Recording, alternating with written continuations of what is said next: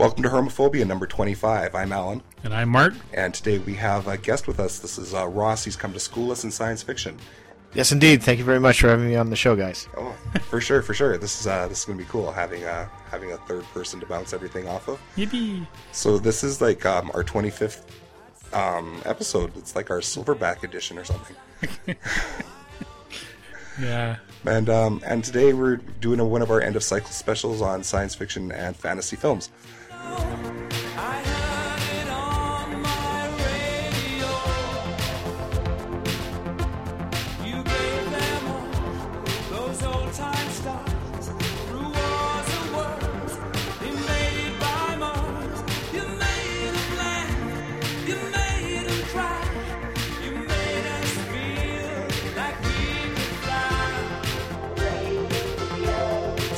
So let's throw it out here, guys. What is a science fiction film?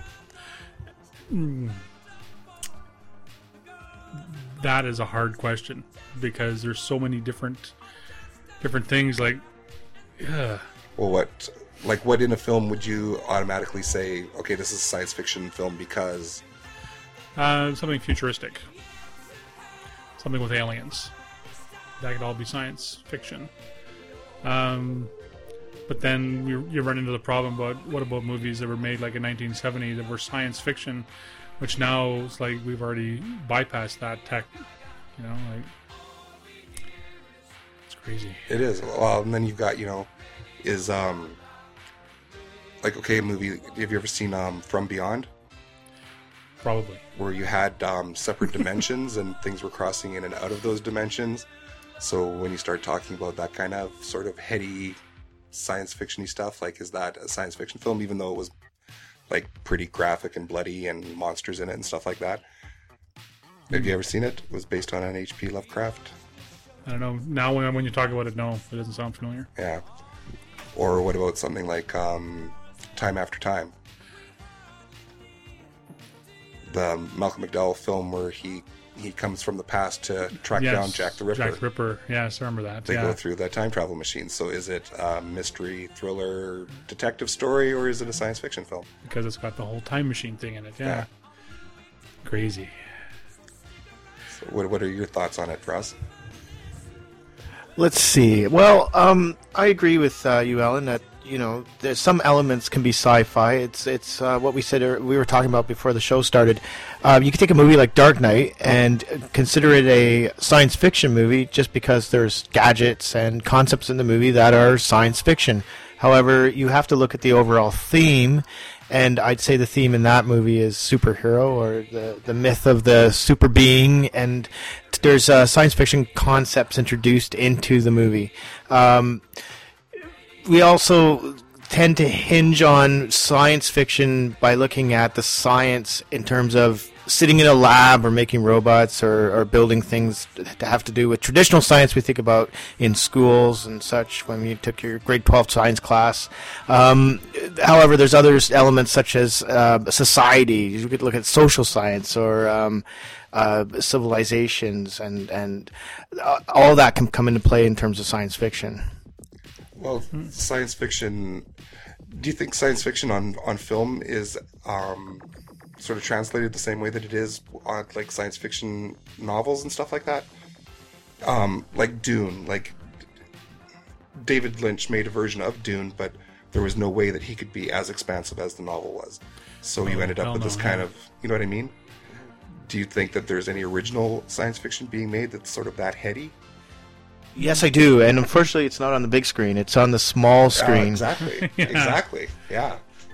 Yeah, but a lot of it did start, or there's a lot of crossover between big screen and small screen, though. And like BSG, it had a theatrical release back in 79, 80? I think it was 79. 78, a year after Star Wars, which, by the way, here's a little bit of trivia. Battlestar Galactica was first conceived as being titled Star Worlds. Oh, no way. Yeah, because coming off Star Wars, everybody wanted a piece of the Star Wars pie, and Universal decided to call it Star Worlds so that you could hang around back in '78. You could say, "Hey guys, let's go see Star Wars," and everyone would think maybe you're going to Star Wars, but then you end up seeing something else, which was actually a 2-hour pilot movie that they decided to distribute as a 2-hour movie to capitalize on.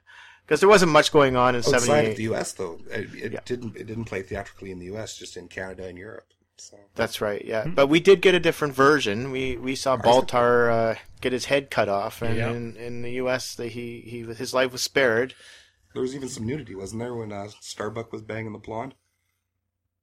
It's all covered. Cassiopeia. It's all covered in mist when you see it on the TV pilot, but when you saw the theatrical one, there was breastage. It's been so long since I saw it in the theater, man. Because I actually did see it in the theater. Yeah. Crazy. What you were saying earlier, television has the opportunity to establish concepts that we can connect to in our current society, and then it can take us into the unknown, such as Battlestar Galactica. A lot of the relationships are formed in the show that reflect current times, political. And there's such a fast turnaround in TV as well. Like you've got a show being shot, and then within 4 months it's on TV. Whereas like movies, they do a lot longer, so they're not quite as current. Depending on how fast they make it happen. But a science fiction movie with all of its effects. Yeah, there's a certain amount of post-production, but they're doing reshoots for Wolverine right now, and it's going to be in theaters in a month. So turnaround time on film can be pretty quick in this day and age now too. So I guess with the faster servers, faster renderings, and Open the pod bay doors, Hal. I'm sorry, Dave. I'm afraid I can't do that. What's the problem? I think you know what the problem is just as well as I do. What are you talking about, Hal? This mission is too important for me to allow you to jeopardize it. I don't know what you're talking about, Hal. I know that you and Frank were planning to disconnect me, and I'm afraid that's something I cannot allow to happen. I guess there's gonna be a lot of crossovers, and try and keep things on course as much as possible. Before we start, we're basically only going to look at the films of the 70s, 80s, 90s, and 2000s, the same as we have been doing with our look back at film by year. But so we're not going to be looking into the 60s and 50s horror, science fiction, the saucers on wires, and the like golden age of science fiction. But let's talk about one for just a minute that came out just before 1970, and that'd be 2001: A Space Odyssey. Yes. I've seen it a few times. Explain to me what the fuck that movie is about. I saw it when it was released for, was it 68? Yeah, but I saw it. God, you were 40 then? Shut your hole. I saw it in '98 in Edmonton when I lived there. They re-released it. Mm-hmm. And there was somebody there explaining to you as the film went on. No, what it was about, or how does this I found a lot of parts. What it's about? Shh. I found a lot of parts of it really annoying, like that high pitched buzz. It's that goes on and on and on for. But what's it about? I actually met Gary Lockwood about 3 years ago. He lives on the island, Vancouver Island, where we're located. We're in Vancouver. So Gary Lockwood lives in. I don't know if this is. I shouldn't tell this, or we'll bleep it out later if it's breaching his confidentiality. Where he lives. He lives in Saanich, and his address is 4 Elm Street. And he was the astronaut who was killed by Hal in the movie. Okay. And I asked him a few questions. I did a thesis a postgraduate thesis about 2001 and it's how it parallels creationism and creating new life and you have to watch 2010 as well. I know it came something like 10 years. 15 it came out in 84, so 16 years later. But I think both movies still work really well together, and you need to watch both to get the whole sense of what the whole intent was of the original story. I enjoy the director Kubrick and the director of 2010, Peter Hyams, I think it was, and I've never seen 2010. I tried to watch it and it was like, so I turned it off. I tried watching it ages ago, but then Helen Mirren's in it, so I was kind of like, oh yes, Helen Mirren, yes. But it was about creating new life, and I don't think 2001 was able to. Well, of course, at the end you do see the Star Child coming back to Earth, which symbolized the fact that Earth or human beings had reached a new level of evolution after going through all they had done. It's really hit it home in 2010 because at the end of the movie, new life was created on Europa, which was a moon of Jupiter, and Jupiter became a sun. To basically encapsulate this all into 2 minutes, my thesis was about how basically we impregnated the solar system and created new life through reaching. That was our next step in evolution, and something we'll talk about later probably was Battlestar Galactica. So we became God, in other words, what you're saying?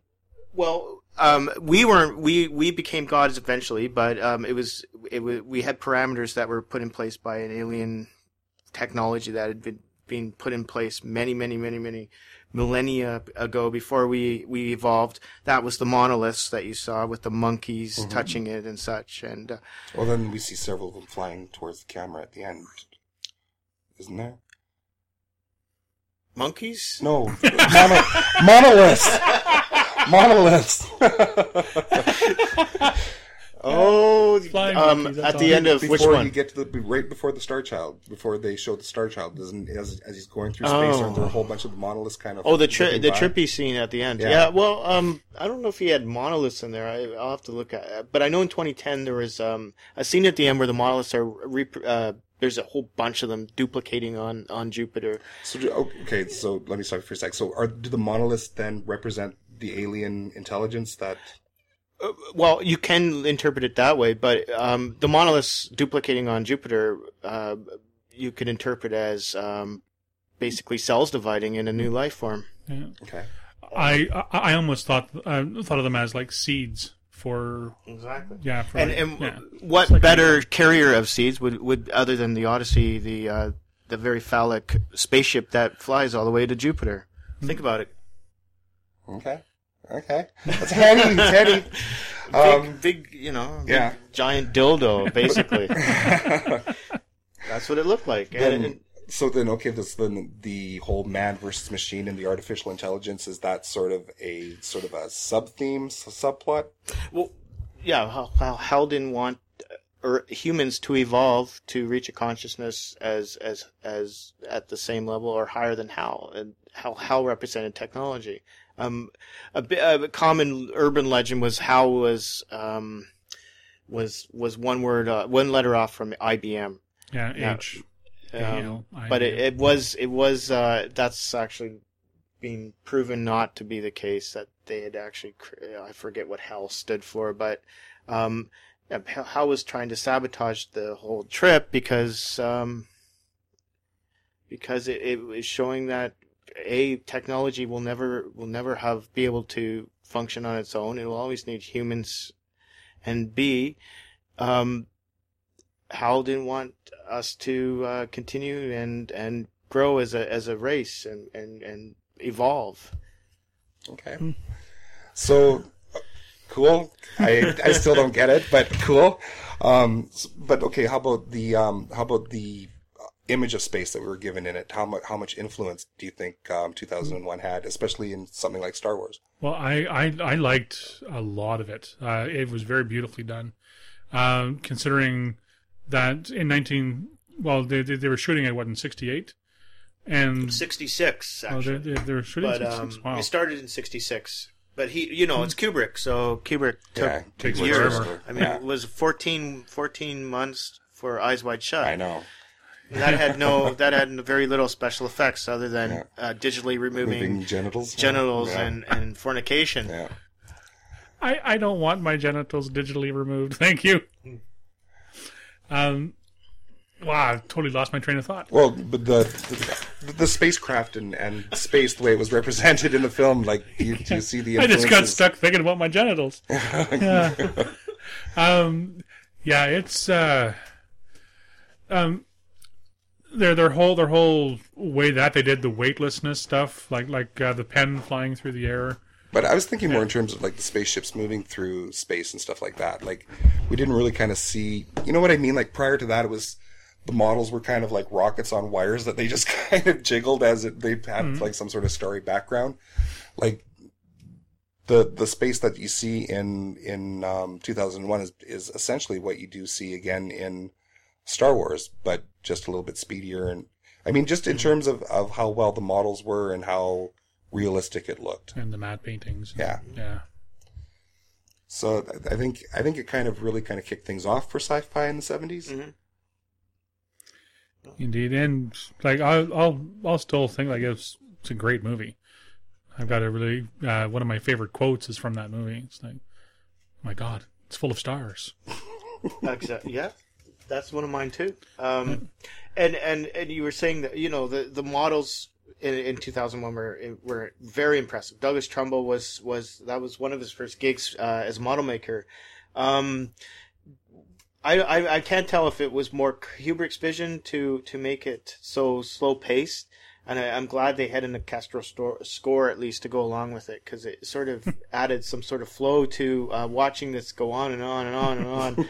But it also gave you a sense of, wow, this is really boring up here in space. Yes. Well, but then Trumbull continued to do this. He did Silent Running in '73, which was basically a bunch of slow-moving spaceships, and he did a whole bunch of long shots. The only thing I've seen of Trumbull's that actually was fast-paced was the Back to the Future ride, which he filmed for Universal Studios. It was a motion ride, and that was pretty fast-paced. But yeah, of course, you gotta do that if you only have 5 minutes. Yeah.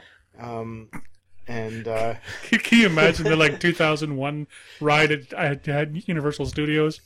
It's like, 5 minutes of just sitting there going, wow. Listen to some engine hum and just Dude. A couple little computer beeps. Yeah. So we were looking at the all-time top 25 films, and we see that of the top 25, 18 of these are science fiction or fantasy films. You guys want to read through what we've got that were? well, it says Shrek 2, but it's not highlighted as fantasy. Well, that's the thing. Like, we were talking about it Or earlier. Pirates of the Caribbean. See, Would you call yeah. Pirates of the Caribbean? Well, if I was Fantasy. A fantasy? I mean, 12 is Passion of the Christ. If I was Islamic, I'd say that was a fantasy too, right? I mean, Yeah, Finding Nemo. talking animals, Sure, that's that's right. fantasy too. Really, But let's go through the ones that really okay. pretty much unarguably science fiction we got here. Starting at 25, we've got Star Wars Episode 2, The Attack of the Clones. Right. Yeah, some diehard science fiction fans would say that that's a space opera. Yeah. Yeah. Operatic themes are tragedies that happen to be in science and set in space or a long time ago in a galaxy far away. So 24 is Lord of the Rings, The Fellowship of the Rings, fantasy film. Yeah. Indiana Jones and the Kingdom of the Crystal Skull. They introduced aliens in this film too, so Yeah. that gives it some sci-fi cred.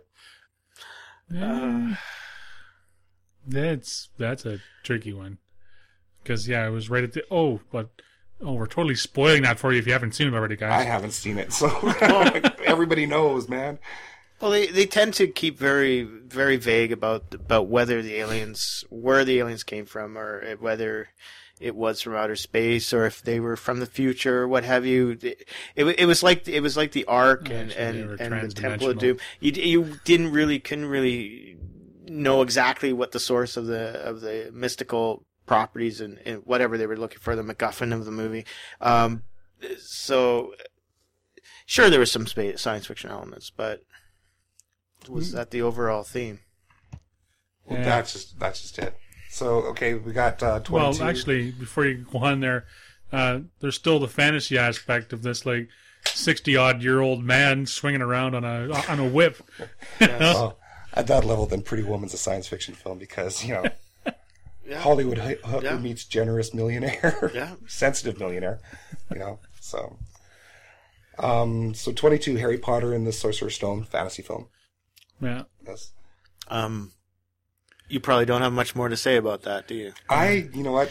He hasn't watched a single one of them. So. I've listened to most of these podcasts, and I can tell Ellen just. I'm not into like the hard, like I would call that hardcore fantasy. Like that's, you know, the whole, you know, wizards and witches and shit like that. And it's that kind of like is like repellent for me. So the Lord of the Rings movies, I've seen one. I saw the first one. And if I hadn't seen it at work, I probably would never have seen it. And wow, a 3-hour movie of somebody walking. Yeah. And the same as the first Harry Potter movie. I've seen it, and I'm not going to rag on them because I know that people really, really like them, and I'm sure that if I enjoyed that type of movie, I would enjoy them. But I don't. So I think deep down, there's something wrong with you. Are you new? Okay, yes. 21, Iron Man. Science fiction and fantasy. There's a bit of crossover there, when you say. So the fantasy element being the whole comic book thing. The superhero part, yeah. And that Robert Downey Jr. Got a box office hit. That's pretty fantastic. 17, Forrest Gump, fantasy film. Oh, you missed Transformers. That one is totally science fiction. Number 20, Transformers. Definitely. Yeah. Science, well, the Transformers are aliens, right? Right. So, science fiction. Yeah. 17, Forrest Gump. See, I couldn't figure that out. It came up on a few searches for top movies, sci-fi movies. I can't see the science fiction element or fantasy element. Oh, totally fantasy though. I mean, they're restructuring history around this one person. But then you could say any autobiographical movie is a fantasy because there's always an element that's being construed a little more to make the plot go better. I mean, Frost versus Nixon is a recent movie that just came out. Can you say everything in that movie is verbatim, or if not, then it's Frost versus Nixon is the best fantasy film running for Academy Awards right now. Well, kind of, sort of, but not really. Both those characters are real people. Forrest Gump never existed. Yeah. That's true. But once again, I know you like Alexander. You've talked about it on your podcast. Or was that? Am I thinking of the other movie? I don't mind that Ridley Scott movie, Gladiator. Kingdom of Heaven. Kingdom of Heaven. I mean, are all the characters in Kingdom of Heaven? Well, no, but you still call that. But you wouldn't call it fantasy film. No, you call it historical drama. So Forrest Gump is historical drama. Okay. Well, that's my opinion. I don't know. Forrest Gump, I would wipe my ass with it, quite frankly. But I don't really give a shit about it. But, the DVD covers would kind of hurt your ass if you're wiping it. I'd bear through it, man, just to fucking soil that things. But we're talking too much about Forrest Gump. Absolutely. Yeah. 16, Spider-Man 3. Yeah. 14, Lord of the Rings, Two Towers.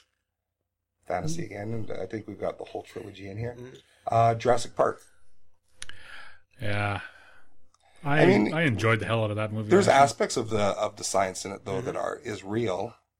Well, a little bit beyond what we're doing right now. Well, yeah. Okay. But there's even since the release of the movie in '93, there's been so many accomplishments done in cloning and. Yeah, they just cloned the first pet. I believe it was a dog or something. In Florida. Yeah.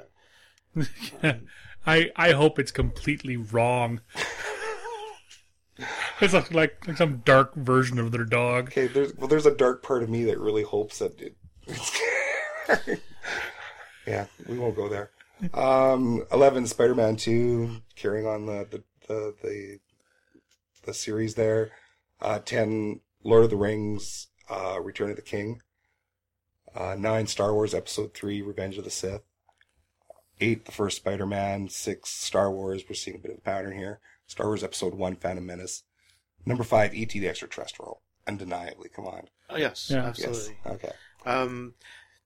Robert Heinlein, one of his famous books is Stranger in a Strange Land. And I think that epitomizes science fiction. You have to have a character who is introduced into a strange new world. You have to first bond with that character. For example, Star Wars. That was quintessentially why Star Wars was such a successful movie, because we bonded with Luke Skywalker. He was in Tatooine. Of course, it was a desert planet, but it could be where Lucas grew up in Modesto, California. Basically a small little farming community, and we a lot of basically Heartland America could bond with the character in Star Wars and connect with them. And Yeah, because he wanted bigger and better things for himself. Besides, exactly. So once that connection was made, and Lucas was brilliant in creating that connection with the audience. Sure, there's a lot of whiz bang, great opening, but then we were down on Tatooine, and it was basically half an hour of our emotional attachment to this character, and then you could take that character and basically put them anywhere else, and we went along with the ride. With E.T. the Extraterrestrial, it's the same thing, but we connected with the characters in suburbia, basically Southern California suburbs in the early 80s, and the stranger was E.T. in the Strange Land, and it threw everything on its head, because before then it was always taking a human character, putting it in a strange world, and having an alien come in to Southern California was very different at the time. I love that movie. It's a great movie. It made me cry in the theater. Yes. Number 3 is Star Wars Episode 4, and number 2, The Dark Knight. So I'm kind of concerned that all the Star Wars ones, you've got 1, 2, and 3 there, and 4, but you would assume 4 would be in there. But how come 6 isn't in there? don't ask me, dude. I don't sell the tickets. Return of the Jedi is actually at 3. I believe it's just cracking 300 million, so it'd probably be in the top 50 easily. Yeah. But okay, so science fiction films obviously sell a lot of tickets when they hit, like anything else. Yeah. But I mean, they dominate the top 25. There's a, what did you say, like 72% or 78% or something like that? 72%. So why do they not get the same respect that dramas and action films and all that sort of stuff get in terms of, critical success, awards and whatnot? I mean, generally these kinds of films get technical awards and that's it. Yeah, like best special effects. Like, I think the first Star Wars was nominated for an Academy Award. E.T. was nominated for Best Picture. The last Lord of the Rings film was nominated and won. But that is really an anomaly. Like, that does not happen generally in terms of the Oscars, for sure. Mm-hmm. Well, for example, you use the Oscars. Oscars is a measurement of your acting, and how well you can act, basically, or how well can you write a story. And I guess the Academy relates more to how well we emulate current society. I mean, if you use a science fiction movie, though, it can be anything, basically, and it's hard to gauge whether an actor is actually acting or is just off his or her meds. Do you think perhaps too that maybe science fiction is carrying a lot of baggage from those 40s, 50s, and 60s films that were saucers on wires? And because like when you think, okay, science fiction film, you automatically feel that it's going to be lesser than, say, a drama or a comedy or a dramedy. It's going to be a limited audience, for the most part. Like these films are all extremely successful, but there's a lot of science fiction film that, just kind of rides the line rather than, go really, really crazy. And they tend to be opening weekend heavy as well, too. So it's science fiction fans that tend to attend these films more so than the general public. Mm-hmm. I mean, the reason you've got movies like The Dark Knight and Star Wars and stuff like, and the the Rings trilogies and stuff like that is because you have a fan base that go to these films several times over and over and over again. Yeah, like the science fiction fantasy fan base are hardcore. Like you don't see somebody going, I went to go see Bridges of Madison County 18 times in the theater. That's a good point. But Dude, you said you wouldn't tell. Well, that was you, man. the best measurement of what you just said was the BO for Serenity. And that was about 50 million. Because there was no other demographic that attended that movie other than a sci-fi fan. Yeah. Do you agree? I would, and mostly people that had either watched the TV series before or people who were being dragged there by people who had watched the series. And the final box office was about $50 million. So if you subtract that from, say, Dark Knight, or I won't go with, well, I will stick to Dark Knight because I have a lot more to say about the others. But so you subtract $50-60 million. Let's adjust it because that was a few years ago. Movie tickets have gone up like a few $100 since then. So there's still $450 million missing in terms of who goes to see The Dark Knight. Mm-hmm. Mm-hmm. Except Dark Knight had a lot more. It has a broader appeal than Serenity did. It had a sequel film before it. What the hell did I just say? Sequel film prequel. Before it? It had a successful film before it, a successful prequel. Yeah. So I mean, that generated a certain amount of audience, and it was a big hit on DVD. So that expands the audience. So you've got a bigger. And there was all the press, the press over Ledger's death. Right. So and that it was the performance of his life. Right. And I mean, his performance has gotten him an Oscar nomination and a Golden Globe. So I mean, but those aren't science fiction fans. We're looking at the top. That's what I mean. That it sort of transcends just the science fiction base. Exactly. I think all of these films these top 25 ones sort of transcend that base. And a lot of them too. Like I mean, movies like Transformers and Iron Man are big summer blockbusters. Like they're gonna make a shitload of cash without really trying. Yeah. Like Lord of the Rings, like. When I was growing up, you'd get beaten by the cool kids if you were saying, I've got my Lord of the Rings trilogy right here. And now, like, everybody has either read it or watched it, and that's another one of those. So then why does a science fiction film like Serenity or, Outland just came out, which is sort of a science fiction fantasy thing, right? Mm-hmm. It doesn't attract a huge audience the way that like say Outland was just a science fiction film or just a historical drama. Yeah. It would probably get that audience kind of thing. You know what I mean? Like I lost track of my own thoughts. So, but they don't. But these kinds of movies don't generally get a lot of respect critically. No. Mm-hmm. Well, Serenity. I shouldn't have said Serenity because it did have a backstory. There was 18. Was it 18? I think it was 13 or 14 13 episodes. Yeah. So my debate is, well, looking at this top 25 list, almost everything you see there is something that's been built upon, except for Forrest Gump. Everything else has some other media that has perpetuated this movie. Dark Knight, of course, going back to 1939 with Detective Comics. Star Wars, well, that in itself is a franchise. E.T. the Extraterrestrial, that's a bit of a dark horse.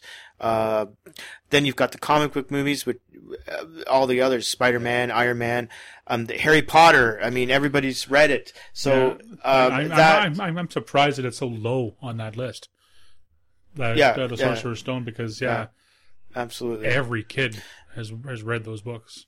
Now here comes a movie like, say, Chronicles of Riddick, which I thought was really well done. It had a really deep there was a very deep mythology. There was a lot of work done in the background, backstory, the characters, the everything. What were those guys called? The Necros. Yeah.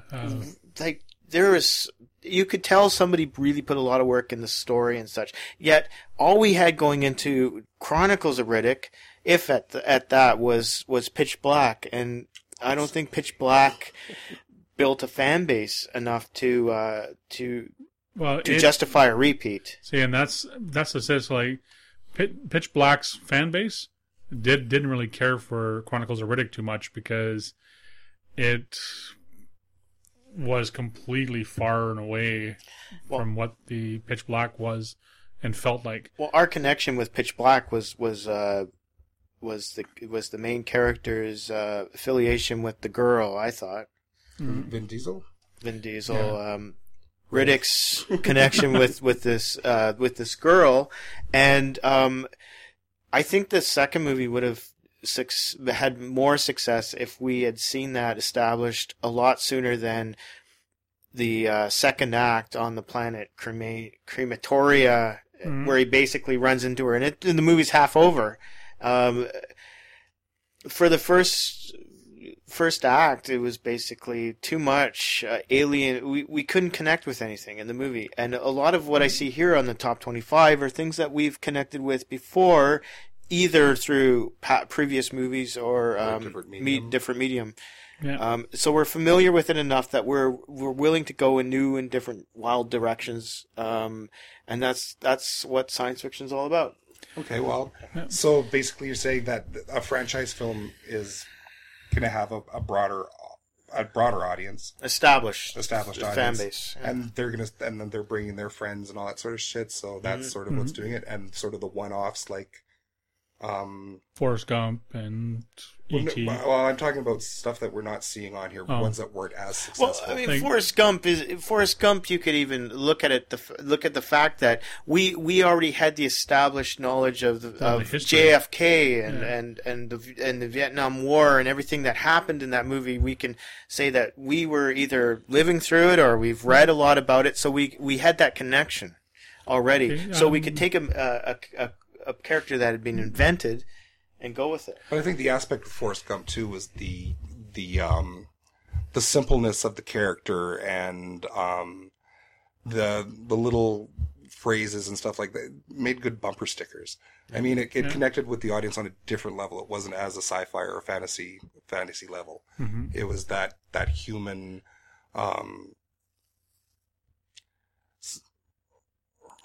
Yeah, you know I know what you're talking about, but it's hard to put into words. It kind of pulls on the heartstrings and gets you all emotional, rather than sort of pumps you up and adrenalizes you the way that a science fiction Well, let's look at Species.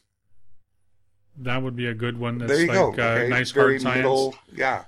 Didn't have anything going into it, and made enough money that it spawned, unfortunately, a couple sequels. One theatrical sequel. H.R. Geiger has a huge fan base. Yeah. Well, yeah. Yeah. And the trailers were kick ass. Well, yeah. And Michael Madsen has millions of fans. Yeah, Michael Madsen, and plus the fact that gorgeous. that we knew that Natasha Henstridge would get naked in it. That was one of my drawing points to go see it in the theater. Well, another drawing part of it too was that it was an R-rated science fiction film, which was something that you hadn't seen in a long, long time. Mm-hmm. And it was the summer of Batman and Robin and Congo. So what else could you see? Oh, unfortunately, I went to go see Congo as well. All right, so since we've got our top 25 is pretty franchise heavy, maybe we can scoot into looking at some of the franchises. Interesting, anyway. Oh, well, my little friend, got something jammed in here real good. Were you on a Star Cruiser? Help me, Obi-Wan Kenobi. You're my only hope. What's this? What is what? He asked you a question. What is that? Help me, Obi-Wan Kenobi. You're my only hope. Help me, Obi-Wan Kenobi. You're my only hope. Oh, he says it's nothing, sir. Merely a malfunction. Old data. Pay it no mind. Who is she? She's beautiful. I'm afraid I'm not quite sure, Help sir. me, Obi-Wan Kenobi. I think she was a passenger on our last voyage. A person of some importance, as I believe. Our captain was attached Is there any more to this recording? Behave yourself, Artu. You're going to get us into trouble. It's all right. You can trust him. He's our new master. You're my Okay, so let's take a look at some of the franchises then. Let's start off with Star Wars. Do we want to do this 1 through 6, or Should we do like 4 through 6 and then 1 to 3? That's great. Yeah, that would work. So 77? See, back in 1977, I wasn't allowed to go see it. I wasn't even born yet. So. Shut your... You were older than I am. Star Wars as an audience participant was life changing in how you watch movies. Yeah, I had never seen anything like it before. We sat in the very front row with our heads craned up at the screen, and the last 10 minutes of the 15 minutes of the movie with them going through the passages in the Death Star and everything. We had sea legs walking out of there. Like, it was a ride. You had never seen anything like that before in a theater. Yeah. It changed everything. Mm-hmm.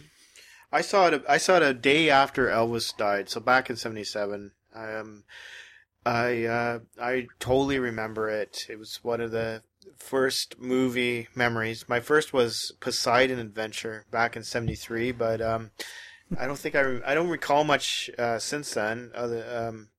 But 77, totally. And what you were saying about audience participation, like just the whole audience was on its feet. You never see that now. Never. Yeah. When I went to go see it, it wasn't until like 1978, the summer of 78, and saw it at a drive-in, a triple play drive-in. The first movie. Can't remember what it was. The second movie was Mother Jugs and Speed. Oh, yes. And the third movie was Star Wars. And it was awesome. Well, that too, I mean, that goes back to the whole release model that they did back then as well, too. Mm-hmm. It was in the theaters for a couple of years. Yeah. Like, the town that I lived in, it came back at least twice. Right. Mm-hmm. It's all about hype. I mean, you would go to your theater in your town and find out when it was coming, and it was usually 3 or 4 months later than anyone else. Yeah. And so you would go home and sit there and wait. It's not the magic's not there anymore. You basically get it before the movie comes out. You'll probably see 3/4 of it on the internet, and the anticipation's not there.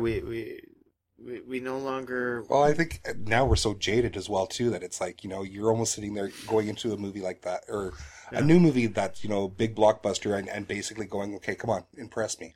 I dare ya. Yeah, like, and don't have all the best parts in the trailer. Yeah. Right. Whereas back then, we had... It came out of nowhere. Like, it was... I don't remember a lot of hype for the movie before it was released. All the hype came after, and I mean, like, in a big way. But it was in 76 Comic-Con. Howard Chaykin did a number of he did a promo poster for it in the 76 Comic-Con. There was Star Wars actually was one of the first movies to try to establish its coolness with the fan base, and it went out there. I mean, it would be cool to go back in time and see what the Comic-Con looked like in 76. But they gave out promo posters. They showed some clips. They published the book, I believe, 4 or 5 months before the movie came out. And so there was an attempt to captivate an audience. And to generate word of mouth. I think at the time, though, Fox was so worried about the fact that the budget had gotten to $12 million that $12 million. Keanu Reeves wiped his ass with that much money during the fucking remake of what the hell? Day the Earth Stood Still. Yeah, and I mean, like, and there you go, a new movie that was just so there, like, it was so mediocre that.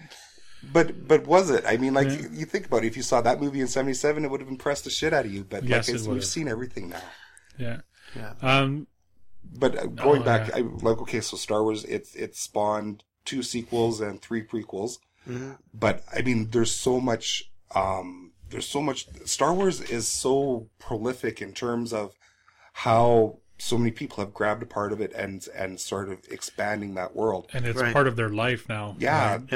You've got all the novels and stuff like that they've made based on it, comic books, cartoons. There is a religion based on it now. Yes. I'm just talking about, the Star Wars universe itself. Like, you got fan films that have been made. Yeah. fan edits, like that re-edited the film, getting Jar Jar Binks out of Phantom Menace. What's it called? The Phantom Edit. It's something like you can like download it or something. Yeah. And they cut Binks out and stuff like that. I mean, the people that are attached to Star Wars are attached to it in a way that your next step would be cult, like you know. Right. Yeah.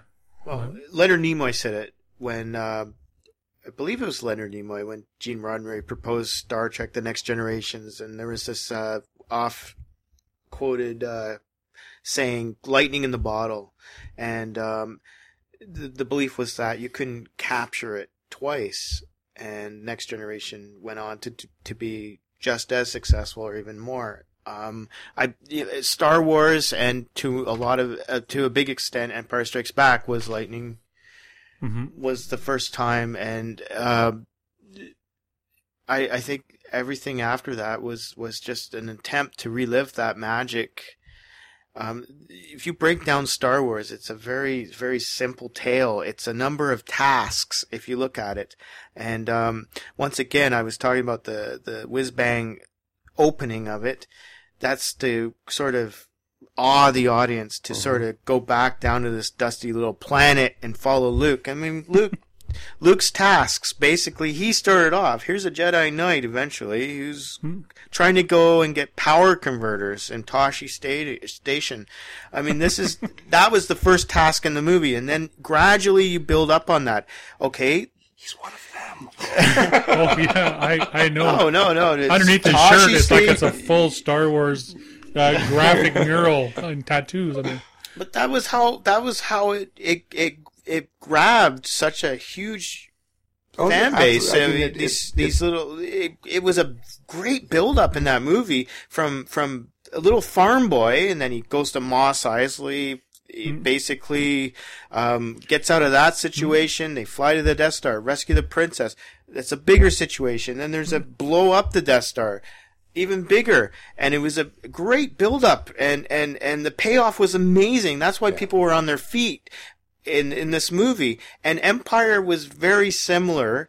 Once again, he starts off, he's running around with a lizard on an icy planet, and there's a lot of stages he makes until he confronts his father, and there's a huge battle. But each step is a gradual build up. It's a full journey, yeah. Mm-hmm. Here's what the prequels. This is why the prequels fail, is because Phantom Menace, you're introduced to a character, a little boy who lives on Tatooine. He's supposed to be a slave, but he lives in like the freaking. It looks like some desert duplex, and he doesn't seem that bad off. He doesn't look like he has enough money to build a robot. And you know, his slave master's this goofy-looking flapping creature which you could run away from in no time, and it didn't look believable. And what is the first task that he accomplishes? He wins the frickin' pod race. That's like so huge. That could be the ending to one of these movies, but here he's just blown right through the pod race. They should have started off once again and built up, and so going back to capturing lightning in the bottle, it'll never happen like that again, because nobody has followed that formula. There's never been a payoff as well or as good as the original movie, and if for a lot of people, the second one as well. Well, do you think that that maybe the first 3 Star Wars films had an advantage over the original trilogy had an advantage over the new trilogy, in that audiences weren't as jaded back then? So you could have you could tell that first part of the journey and have a satisfying climax. Then you could tell the second part and have a satisfying climax, and you could tell the third part and have a satisfactory climax. But the third time, by the time Lucas made the first 3, we needed a climax every 20-25 minutes. Right. So maybe that's why the pod race had to be, stuck in the middle, and then you had to have the next climax and the next climax, and then, okay, we can end this chapter, and then we can go through this whole rise and fall again in the next chapter. So maybe he was sort of at a disadvantage before he even started. Trust me, I'm not trying to make arguments for the new trilogy, because I think they were abominations, but yeah, that's really sad. I mean, I think he purposefully he listened to a lot of what was going on and feedback from audiences about Jar Jar. He took Jar Jar out of 2 and 3. Yeah. And I'm sure if you look at the original, treatments for these second and third movies, Jar Jar would probably be fighting up there in the lava fields, and he probably knocked off Anakin's arm or whatever. I mean, Jar Jar probably had a huge role, but Lucas started listening, and that's unfortunate because I think Lucas is best when he's a renegade and he's not listening to studios and test audiences and such, and that's what made Star Wars and Empire so successful. But don't you think some of even some of the terminology and stuff like that he invented the second time around was just ridiculous? Mark talked about Jedi religion. Am I right? Yeah. Well, Lucas wrote himself out of that sort of conundrum by making the Force a science-based notion. I mean, that was so that people aren't praying to the throne of Lucas in 500 years. I mean, now midichlorians are these little animals that live in creatures, and it's not some mystical thing that we can vote as being an official religion, as the UK has. So, flame on, UK. Yeah, that whole part of the prequels that bothered me a lot. See, I enjoy the Star Wars franchise on a really surface level. Like I haven't got my fingers and toes into it, and just it's pretty and it's exciting and it's fun. It's simple. It's simple too. Yeah. I mean, look at the original movie and how the flow of the movie was very simple. I mean, Lucas was looking at myth and modern day retelling of a myth, and a myth is a very simple steps that build up to a logical conclusion. I mean, look at Phantom Menace, man. Look at the opening crawl of the movie, and there's trade embargoes and diplomats and Jedi, and it just didn't make sense. And unfortunately, Lucas, he totally just... Yeah, I mean, you got more into the politics of everything that was happening and all that sort of stuff. What was cool, I mean, like in the second one where you actually saw a city, you actually got a sense of some sort of futuristic mass population and stuff like that. He showed us sort of other aspects of what was going on the first time around, kind of thing. But it wasn't really that interesting. Mm-hmm. Like it was more interesting when you had rebels fighting against an establishment, right? Mm-hmm. And sort of seeing how that establishment came to be wasn't as exciting as watching it come down. Yeah. No. So I think, like I said, I think he was sort of at a disadvantage to begin with. And because he didn't really sort of rise to the challenge, the prequels were lesser films than... Which is unfortunate because I was kind of looking forward to the next 3 sequels that were supposed to come. Right. Yeah, I really don't. But want I don't to see think they're not gonna come now. Well, they'll come. Would you want to see them? Well, I might for it's completion. It's gonna be exactly okay because I mean logically, okay, you've got the first 3 setting everything up, the second one tearing it down, so the third one's gonna be rebuilding everything. You're gonna see the restructuring, so it's gonna be more political again. See, unfortunately, also. It should have actually taken place right after the first 3 were shot.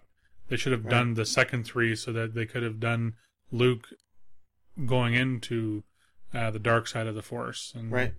Yeah, like you're thinking of Heir to the Empire. Yeah. Sort of things. Yeah. Okay, so this is I take it this is like the comic books or the books that are written outside. The books. Yeah. Okay. So all right. So I think we've covered Star Wars pretty good. Oh no, we should. Well, maybe we shall. Maybe that'll be. That'll be. We never once mentioned Yoda. No. There.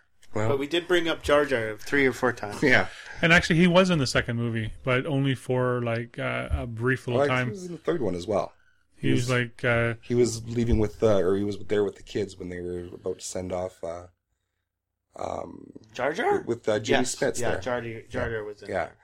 Anyhow, so for all of Star Wars simplicity and everything else, we've got Star Trek with its it a little more complex, and a lot more. I would say rose-colored glasses version of the future as well. Like they're a lot more happier. Everybody works together. They're all nice. Sure, there's like big fights against different species, but like everybody on Earth is all happy and skipping and holding hands. Yeah.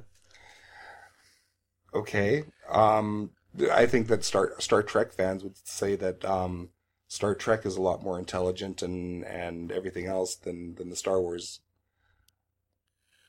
universe. Would you agree that it's more complex and maybe a little bit more? The only reason why it might be more complex and more realized is because it's had like we're talking about movies. I know, but it's also building on the 60s TV series and everything else up to that, plus the other TV series as well. Like there is a huge mythos there compared to the Star Wars ones, which are just contained in 6 movies plus a couple of cartoon shows. And so would you say that Star Wars is just Star Trek's dumb, good-looking cousin? Yeah, I wouldn't even say that because they both have their merits, right? So because I am more of a Star Trek fan than I am of a Star Wars fan. Well, let's pretend Star Wars came out in the late 60s as a TV series, and we had 3 years to follow Luke around in some mediocre adventures with cardboard backdrops and flashing Christmas lights and such, and then come out with Star Wars once again.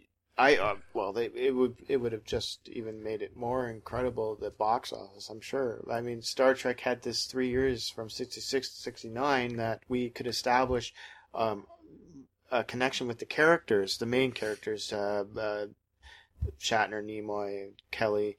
We were able to build that connection, and even though it was shoddy and the effects were well, unless you watch the new Star Trek with the re-added or newly added special effects. Director's cut, or is that like the original has special? Is that like the Lucas re-release of? We'll get there, but I think that's what if I recall, you talked about in your 80 or your 79 show about Star Trek and how your disbelief was, how could this really boring movie, 3 hours long of just panning over giant spaceships. Yeah, a lot of long tracking shots. So good. Well, we all wanted to go see the continuing adventures of these characters we spent 3 years with. I mean, even when growing up in the 70s, I saw them in reruns and syndication over and over. I wanted to go. I wanted to see what happened. I left disappointed. I wasn't really. I left before it was over. Yeah, it was a lot more highbrow than the TV show was. Right. Yeah. But they rectified that in the sequel. I mean, Wrath of Khan is very accessible. Yeah. Very accessible. Different directors. I mean, here's Robert Wise, who did the first one, who was he was in his 80s at that point, wasn't he? And to him, that was a fast 60. movie. He was in his 60s. He died a few years ago. He died. He was 90. So yeah, 60s, late 60s. And the second movie was this young upstart hotshot director. Forget his name. Well, Mark will rescue me in a minute. Faster, Mark, faster! Damn it! I'm typing. Nicholas Meyer, who went on to thank you, Mark. Who went on to do episode 6 of the Star Trek, the Undiscovered Country. But Nicholas Meyer also did something you would like, Alan, Time After Time, if I'm correct, Mark. Time After Time. That's the Malcolm McDowell one. Yeah. When did he? Yeah, he did that in 1979. Yeah, we were just talking about that with he was the writer of that too. Yeah. So it was a lot to do with the vision of the director, I think. I mean, you've got an established. I mean, look at Star Wars. I mean, I think a lot of it had to do with the directors. Irv Kershner did Empire Strikes Back, and Richard Marquand in Return of the Jedi. I mean, the prequels are all basically Lucas's big mistake. He should have used some other Well, he other brought people in he brought in writers too, like Lawrence Kasdan, and That's right, yeah. And and Lee Beckett for Empire. He's had Tom Stoppard actually was apparently helping him out for Revenge of the Sith in an uncredited capacity. But then Bruce Vilanch. Do you know who Bruce Vilanch Central is? Square. Well, could you believe Bruce Vilanch was the head writer for the holiday special in '78? I could believe that. Yeah, That was the Chewbacca one? Yes. Yeah, I remember that one. yeah. So it's hit and miss. Yeah. So do we have more to say about Star Trek? We've gone back to Star Wars, unfortunately. To me, Star Trek II, The Wrath of Khan, that was the epitome of what Star Trek should have been. Yeah, I agree. See, I was never a big Star Trek fan. Of the movies, my favorite was the one with Elfrey Woodard and First Contact. Yes, yes. No.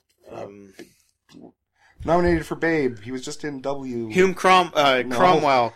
Yeah. James Cromwell. James Cromwell. Yes. Hume Cronin. He was dead by then. Not in Star Trek universe. You can go back in time. Let's see him. All right, so we're done. Well, yeah, with he Star- played the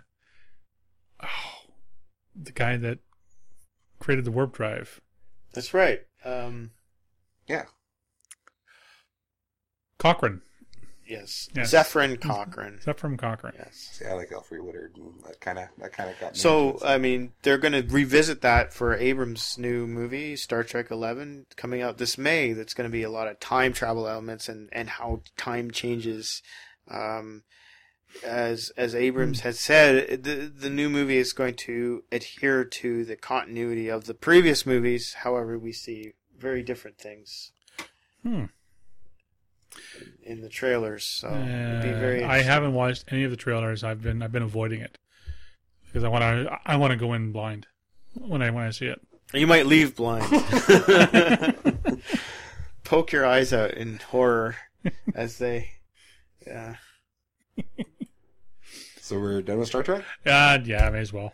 All right, so the next franchise we can talk about briefly here is Alien. This project gets handed around, like everyone in the franchise, has had a different director. Actually they were all up and coming pretty much when they were handed the films. You had Ridley Scott doing the first one, James Cameron doing the second, David Fincher doing the third, and Junot? Yeah, Jean-Jacques? No, Or was it Jean-Paul? Jean something Junot, whatever. Junot. Yeah. Junot? Who did Emily? He did. He did. Junot? No, I don't know. He did. City of Lost Children. No, Delicatessen. I love. Oh Delicatessen. yeah, Delicatessen was awesome. Okay, so now this is one too, which is it's kind of like, especially the first Alien film. Is it a science fiction film? Is it a horror film? Second, Or one, it could be a trucker film, because that was There you go. the genre at Yeah. the time. BG and the Bear in Space. Convoy. Smokey and the Bandit. BJ and the Bear, actually, wasn't it? Because BG was BJ. Sorry, BJ. The second one, is it an action film or is it a science fiction film? Because that's my biggest gripe with the second one, is that it is more of an action film than it is a science fiction film. Yeah. Or at least the vision of the future that Ridley Scott had given us initially.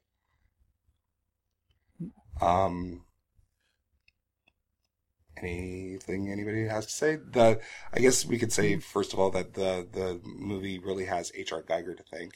Oh yeah. In a big way. Yeah. For doing the original designs in the first one that, in some way, shape, or form, were carried out through to the end. Do you think it would have been a different franchise had Scott stuck around?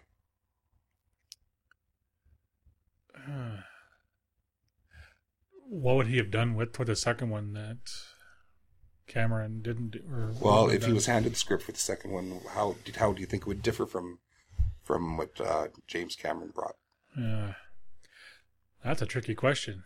We know that Ridley Scott can do action. He can, but at that point he hadn't. I mean, he did this. He did Blade Runner. Then he did Legend.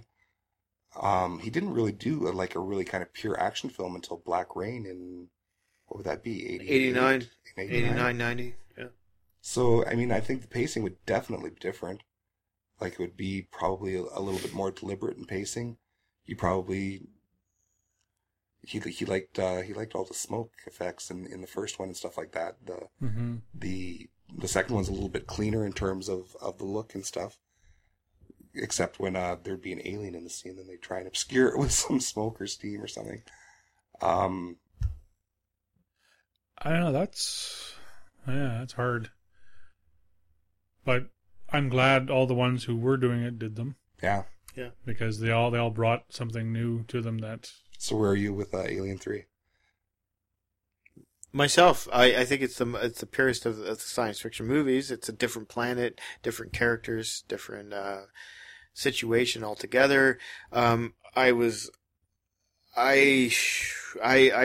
really was shocked to see that the connection I had with the second movie, the sequel Aliens, was lost right at the beginning of the third movie, and I had nothing to really carry me on other than Ridley, who then Ripley. I'm sorry. Ripley was my only connection. I thought the relationship she had with Hicks and Newt in the second movie was amazing, and that was all severed in the third movie very early, and even Ripley became alien to me, for lack of a better word, because she shaved her head, and then the rest of the movie I didn't have any connection to, and I think that's why it failed. I saw a trailer for it before Goodfellas back in 1990. The first trailer for Alien 3 was this the scene of an egg hatching over Earth, and I remember the audience was, I never seen an audience went nuts about it, because here's your connection, here's something that we have seen throughout the last two movies hatching over Earth, and I thought it was just great. And I the 2 years after, and there was very, very immense rewrites and changes to director and the production altogether.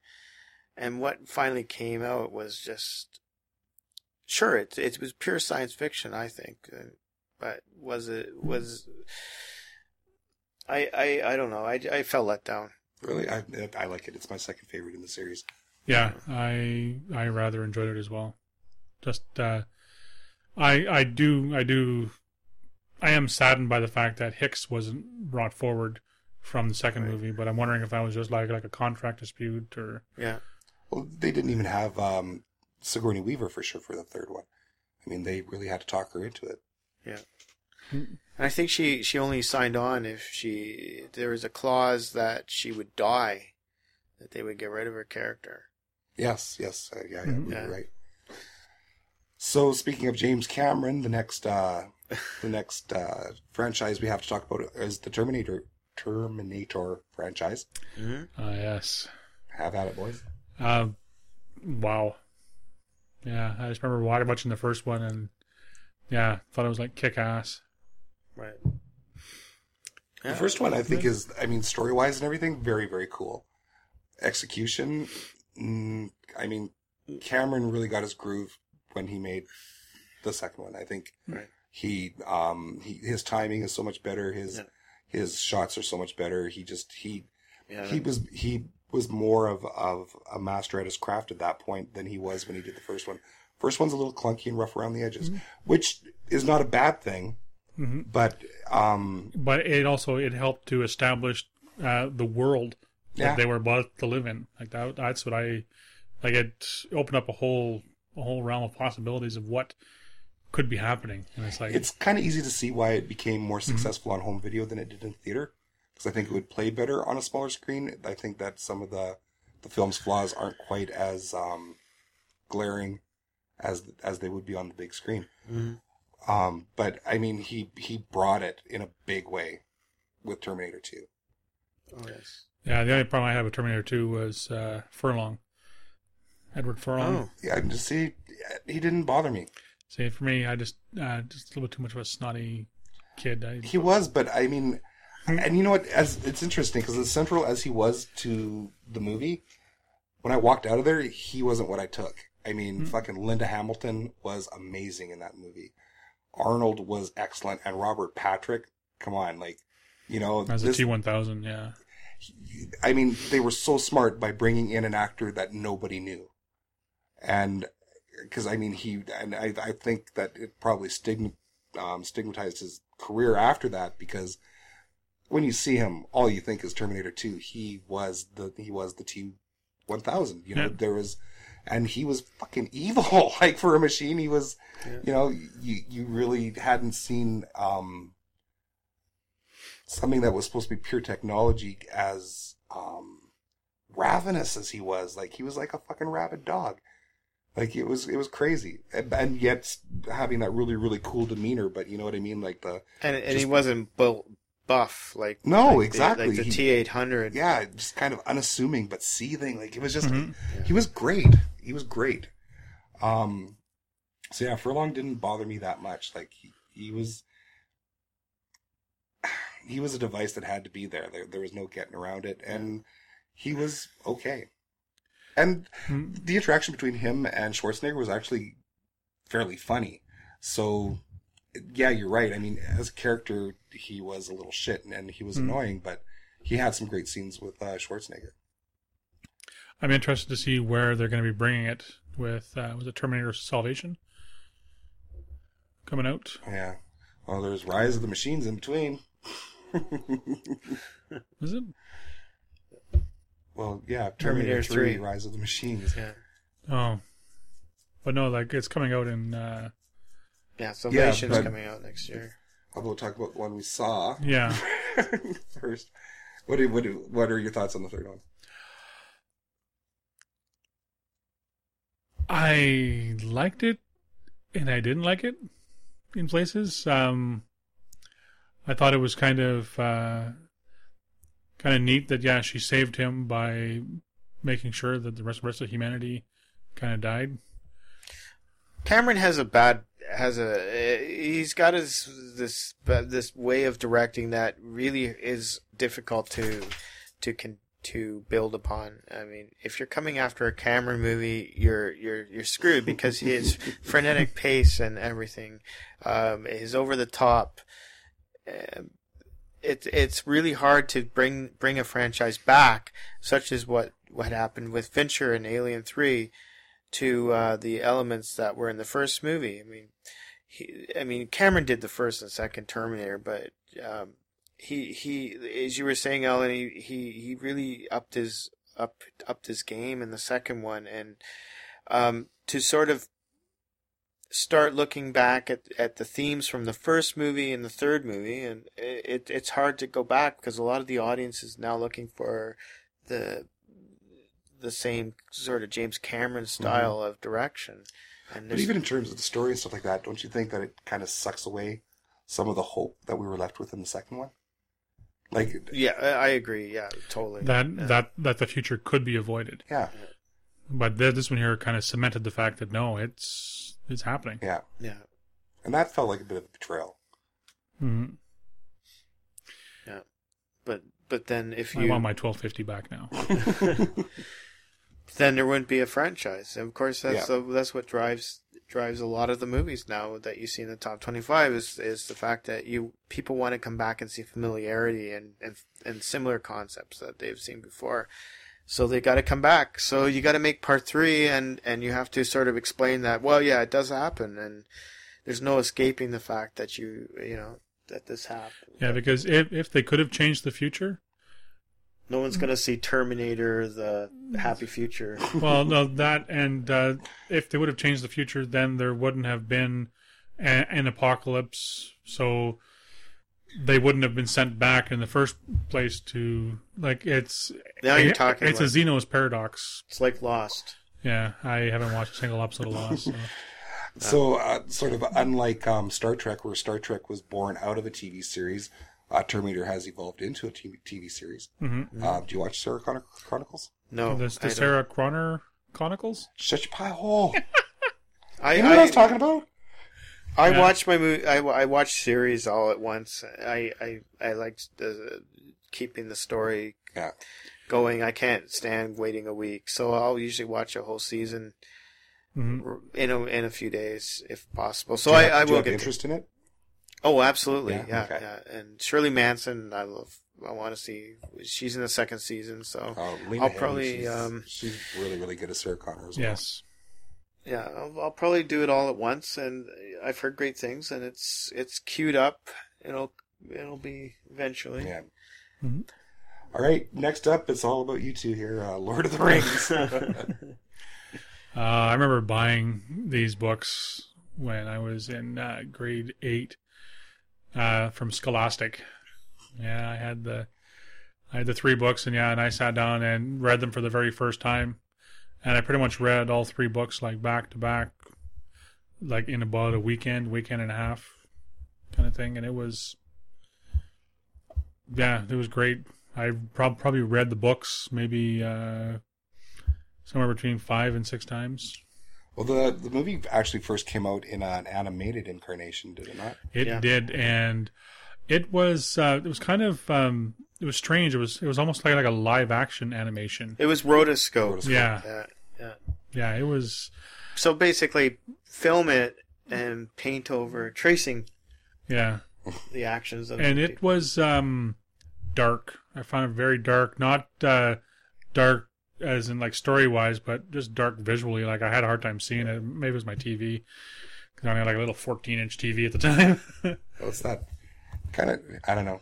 Ralph Kind of looked like that bad NFB kind of animation. Well, that's Ralph Broschke who did the movies. He also did Wizards and Fritz the Cat. Oh, okay. But yeah, it was. It reminded me It of also ended before it should have. Well, it ended at the second battle at Deep Helm, or what was that place called?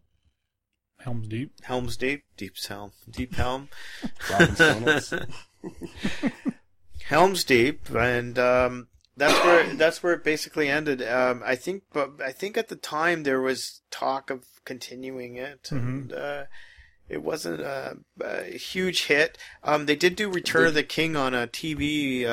They did eventually ended up on television back in '81, I think. Or There was 82. an animated Hobbit as well, wasn't there? Yes. Yeah, so that was like a true animation. That one, I watched that one. Yeah. So, in the wake of all of that was the Peter Jackson trilogy. What are your guys' thoughts? New Zealand is a very beautiful place. I want to go visit.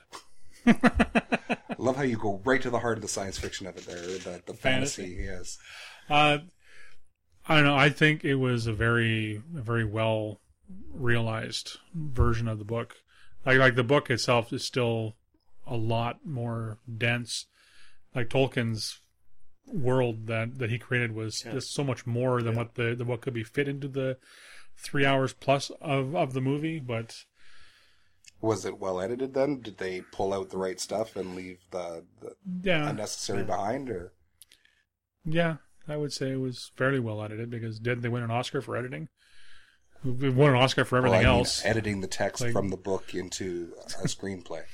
Yeah, it was well done. I rather enjoyed it. I haven't sat and watched all 9 hours plus of all 3 movies back to back, but I still enjoyed it visually and emotionally. Do you because I mean Peter Jackson's films to that point had been very, with the exception of Frighteners, very low budget and very kitchen sink kind of thing. Yeah.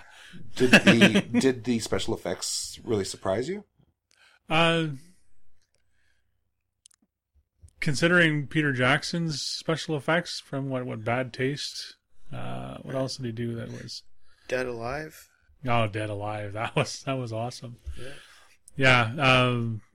But yeah, he was doing those special effects himself, right? He wasn't farming them out to a digital house to do them.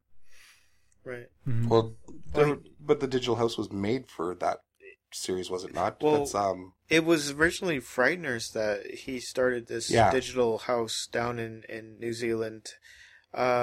And he kept a lot of the programs. He basically started from scratch. He found out it was cheaper to start up Weta to start up from nothing and make your own, other than calling up ILM or somebody to do it.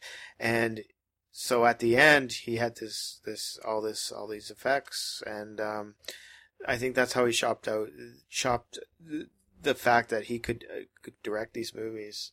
Mm-hmm. But it did turn out, as you had said earlier, that it didn't look a lot like his earlier work. There was no model work. You could tell it was all computer generated, and that's a big, as much as as realistic as it looks, it still feels alien to the viewer, the audience, over makeup and models. And I think you become detached from the whole thing. so you're saying you're aware of the computer generated stuff then? For sure. Yeah. Lucas had the same problem, as we'll talk about later with the special editions. Yeah. I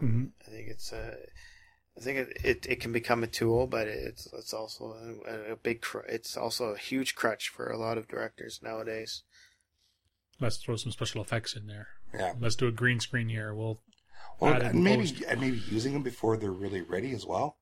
Like, I mean, look at you mentioned Batman and Robin earlier. Like that opening scene in Batman and Robin, where they're surfing down the frozen trail or whatever. Like it was ridiculous. You could tell that it was CG. It didn't move right. The end of Eraser with Arnold Schwarzenegger, when there's supposed to be people up on top of that cargo thing, you could totally tell that wasn't real, that it was completely animated. So when they start using the effects before they're really ready, and you know what I mean, like, okay, Let the Right One In. Yes. The visual effects in that movie were seamless. Absolutely. You were unaware of it. It was, you sort of saw it in your head afterwards, kind of thing. Like, it was done so slickly. Mm-hmm. That it didn't interfere with the story. So, I mean, that's how there's an example of something that they worked within the realm of their capabilities. So, are you saying that maybe Lord of the Rings was a little too ambitious for? Well, they did some of the effects in camera as well, like a lot of the height things, like Gandalf here and Frodo is forced perspective. Yeah. Just to make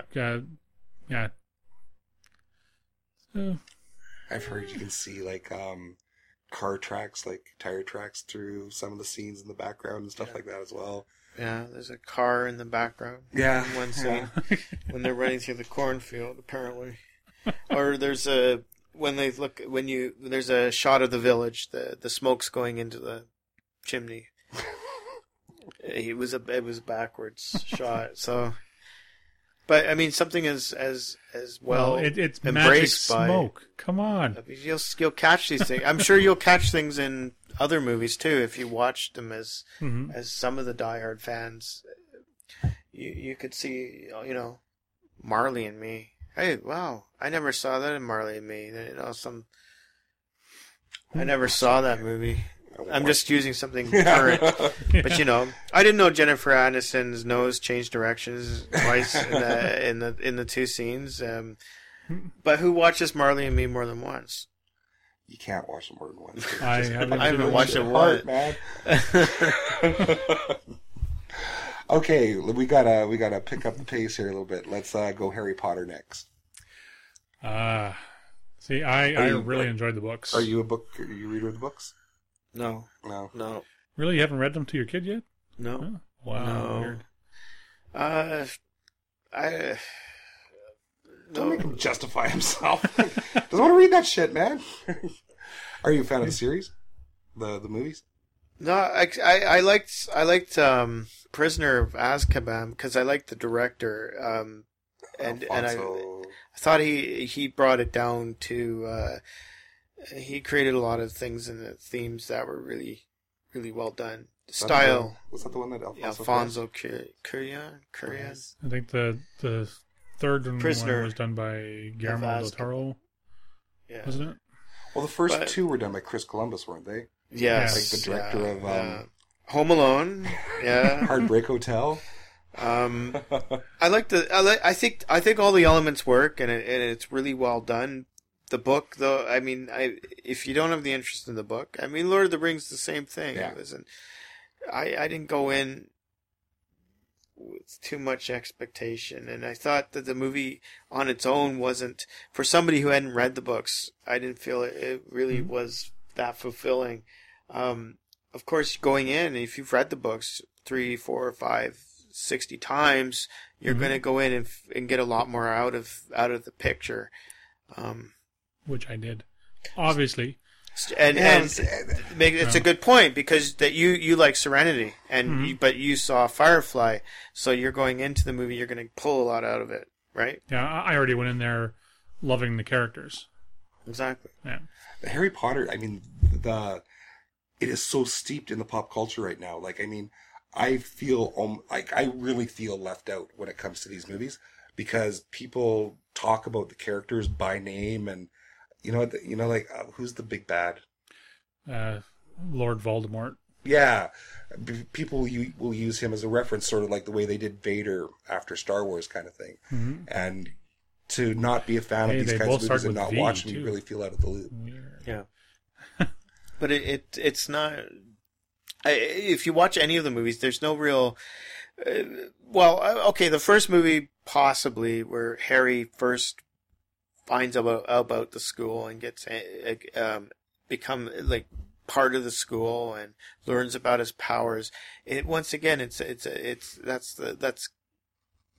template of a myth is a simple character who builds up upon that and defeats something at the end. I mean, Harry Potter over 7 books has that quality. I mean, eventually, I'm pretty sure he defeats the nemesis at the end of the 7th book, or something happens to complete that story. But after that, there's no. I've seen. I think I've seen all of them, but I haven't felt that there's been that real continuity of a progression in the movies. Well, that's because unfortunately so much is being taken out of the later movies. Like the first book is like this thick. But they're making the second. Isn't the next movie or does the final movie going to be 2 parts? The Deathly Hallows. They're going to break it into 2. That would probably be good, because that is one of the most complicated of the books. Like it isn't a kid's book at that point. Yeah. It's actually more of a young adult themes. And I think Warner Brothers wants an extra couple $100 million too, right? Yeah. Okay, the next franchise that we're going to talk about quickly here is The Matrix. well, yeah. we got to blast through this shit. Yeah. Matrix. Blew me away. I remember coming out of that thing and I was just energized. And me and Haley went to that. Yeah. It was amazing. It was a great movie. The first one. Again, I mean, talking about, going into a theater and sort of daring the movie to show you something you haven't seen before, Matrix did it. Yeah. Yeah, because you had a lot of things in there. You had like the science, you had the superhero. It was great. And it borrowed stories from a lot of different places too. I mean, like it's derivative in the best possible way. You had the whole Alice in Wonderland thing going on, and the whole epic battle between good and evil, man versus machine. Bullet time. That was cool. I mean, before it was overdone to death in every little commercial and music video and cartoon and video game, and bullet time was pretty impressive to see. The green tint that the film had, like it was, I like how they kind of did that really, really subtly, as though you were looking at an old CRT screen. Yeah, and just the whole lobby scene. Oh fuck yeah! That became my my go-to scene to use when I'm watching a new TV with a new sound system to see just how good it sounds. Because there's like a billion shots taken in that. Like, well, there's some really huge action centerpieces in the film, on top of a very, very cool, science fiction story. Ross, thoughts? Yeah, I went in there and I was blown away. There at the time in the late 90s, there was a lot of formula out there, and you basically just plod out to your theater as a science fiction fan and see what's coming out that weekend. And I that's how I went into it, and I was quite impressed with before I left. I was blown away. Totally did not expect to see it. And the sequels?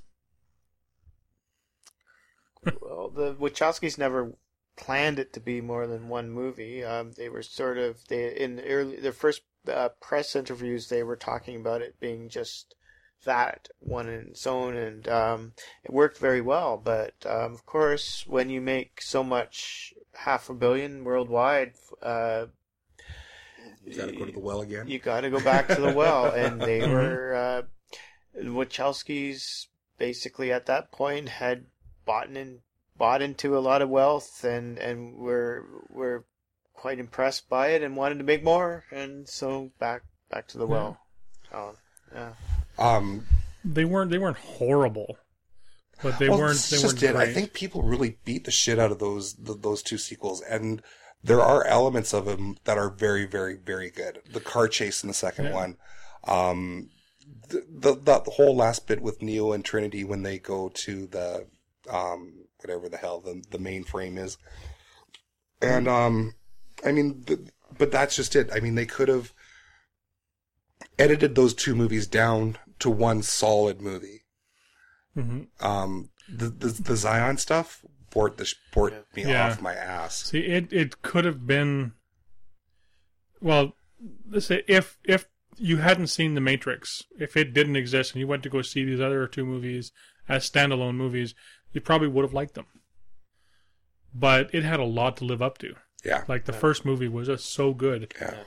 And by the time the second movie came out was 4 years later, and we had been bombarded with so many copies and clones.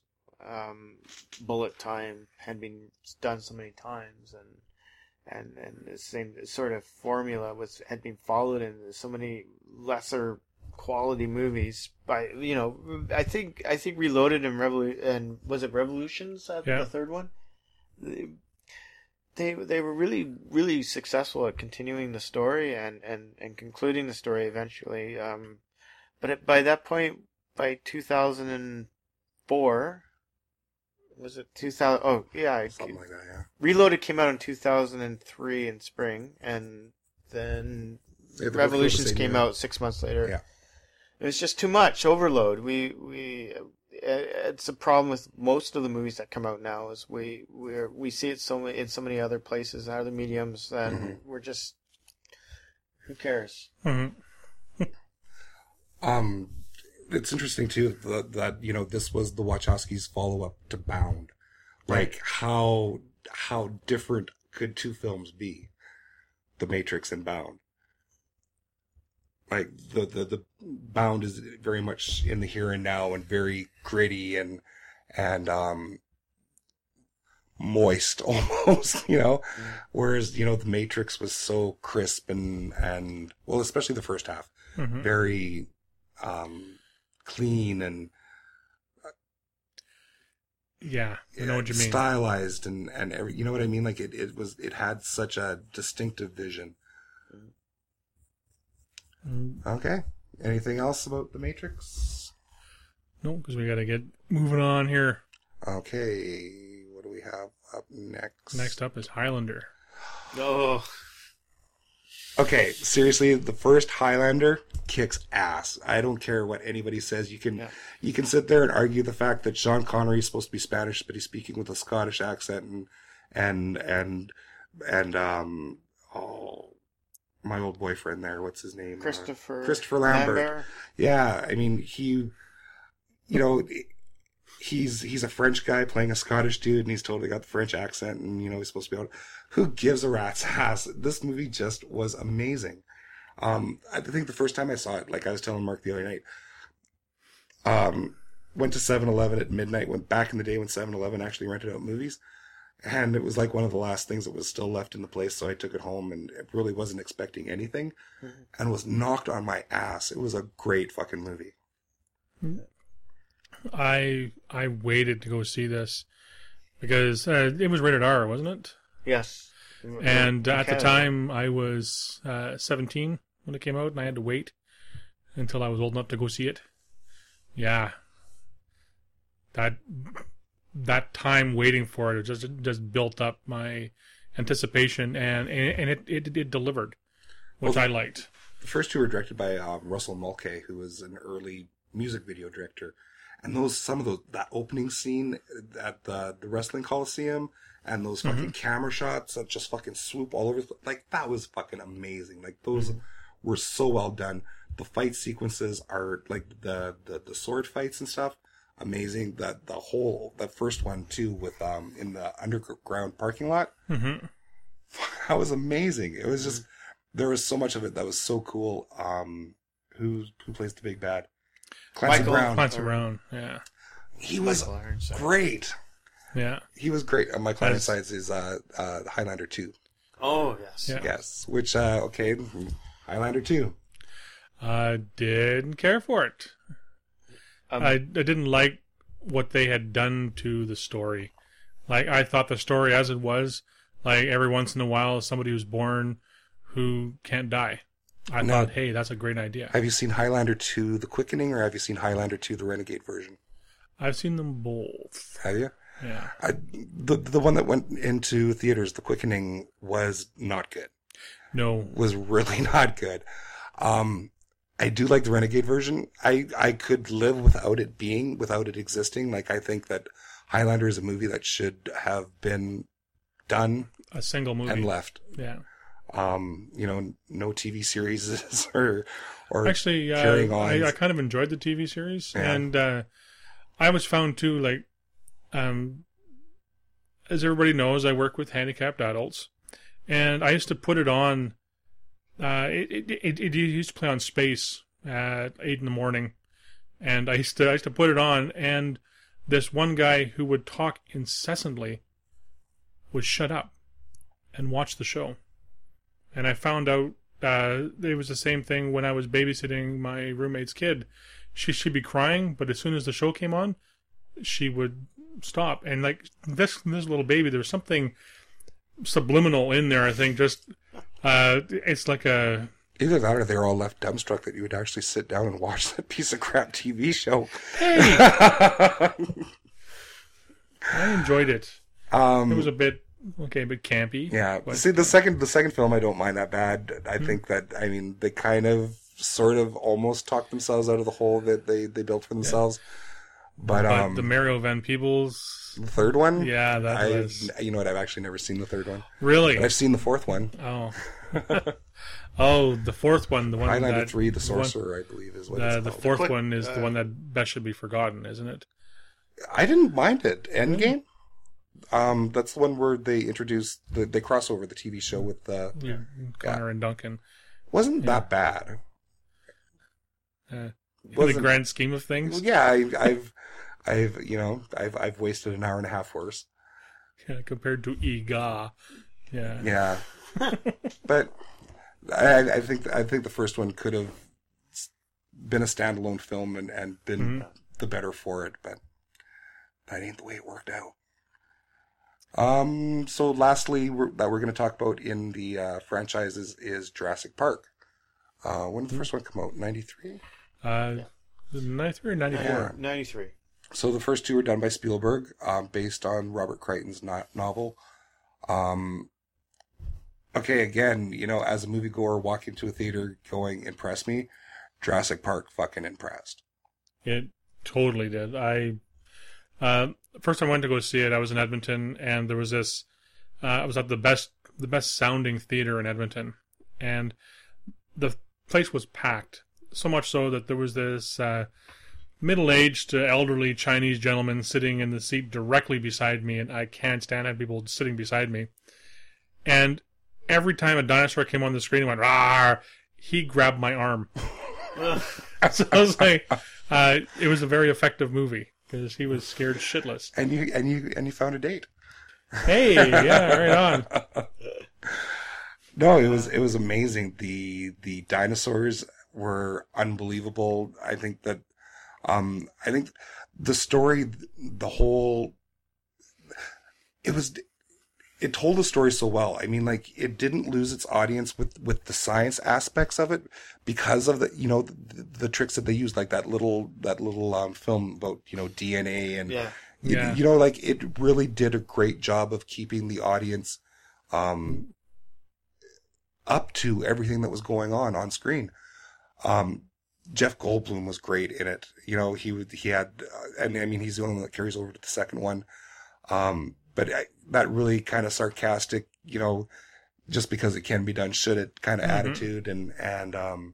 But you got the sense of wonder from the Sam Neill character and the kids.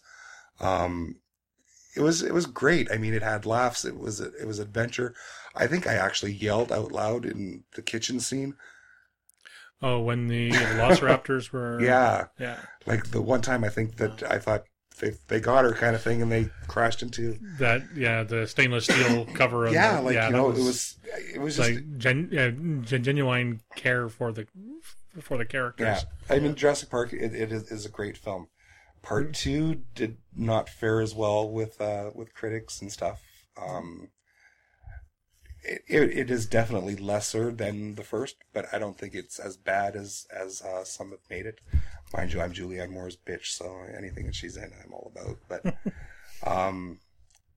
again, I think that it continued to impress. Which dinosaur was it that we got a little bit more FaceTime with in this one? Oh, the T-Rex. Yeah. That came back to... didn't they bring the T-Rex back? Yeah. You sort of had the Godzilla thing happening in the second one. Right. When it comes back to the city, so Kong, Godzilla, it's kind of derivative from that, but it was still fun. The third one, however, is a piece of shit. Well, I liked it because I saw Jurassic Park after reading the book thoroughly about 3 times over. I really thought it was great, and I thought this was going to be the cinematic messiah of the early 90s when it came to theaters, and I was ready to see it. And I waited in line for 9 hours to see the first showing of it. And there were some scenes where that were cut out that did resurface in part 3 finally. So that was my payoff. Otherwise, yeah, Joe Johnson. You could really, well, that was just it. I think you could really see a change in the direction of the film. And I actually did see Jurassic Park 3 in a theater. And it felt like I was watching a big blown up TV movie. Like I don't know, like Spielberg knew where to go when the action scenes were going on. Yeah. This guy seemed to hold everything sort of at medium frame, and everything was shot that way. Like you didn't get the close ups, you didn't get the pullbacks the way that you should have and stuff like that. He really sort of stayed in a very general field throughout the film, and I think it lacked for that. He didn't get that sort of same excitement. You know what I mean? 'Cause you're going in, and they're really not going to take your breath away with anything in terms of the dinosaurs. We've seen it. We know that they can do it. We're there to be impressed that way.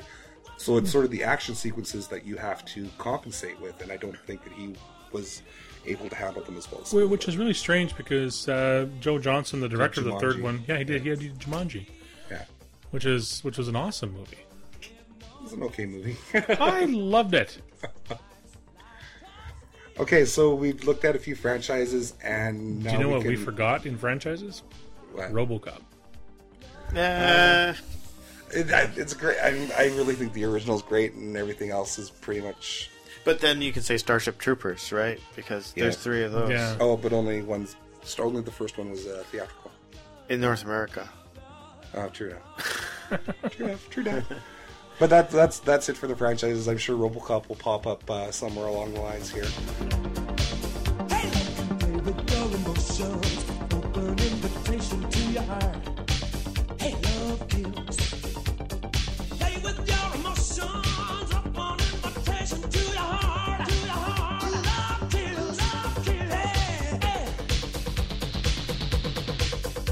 So that is the end of the first part of our look at science fiction films over the last 40 years.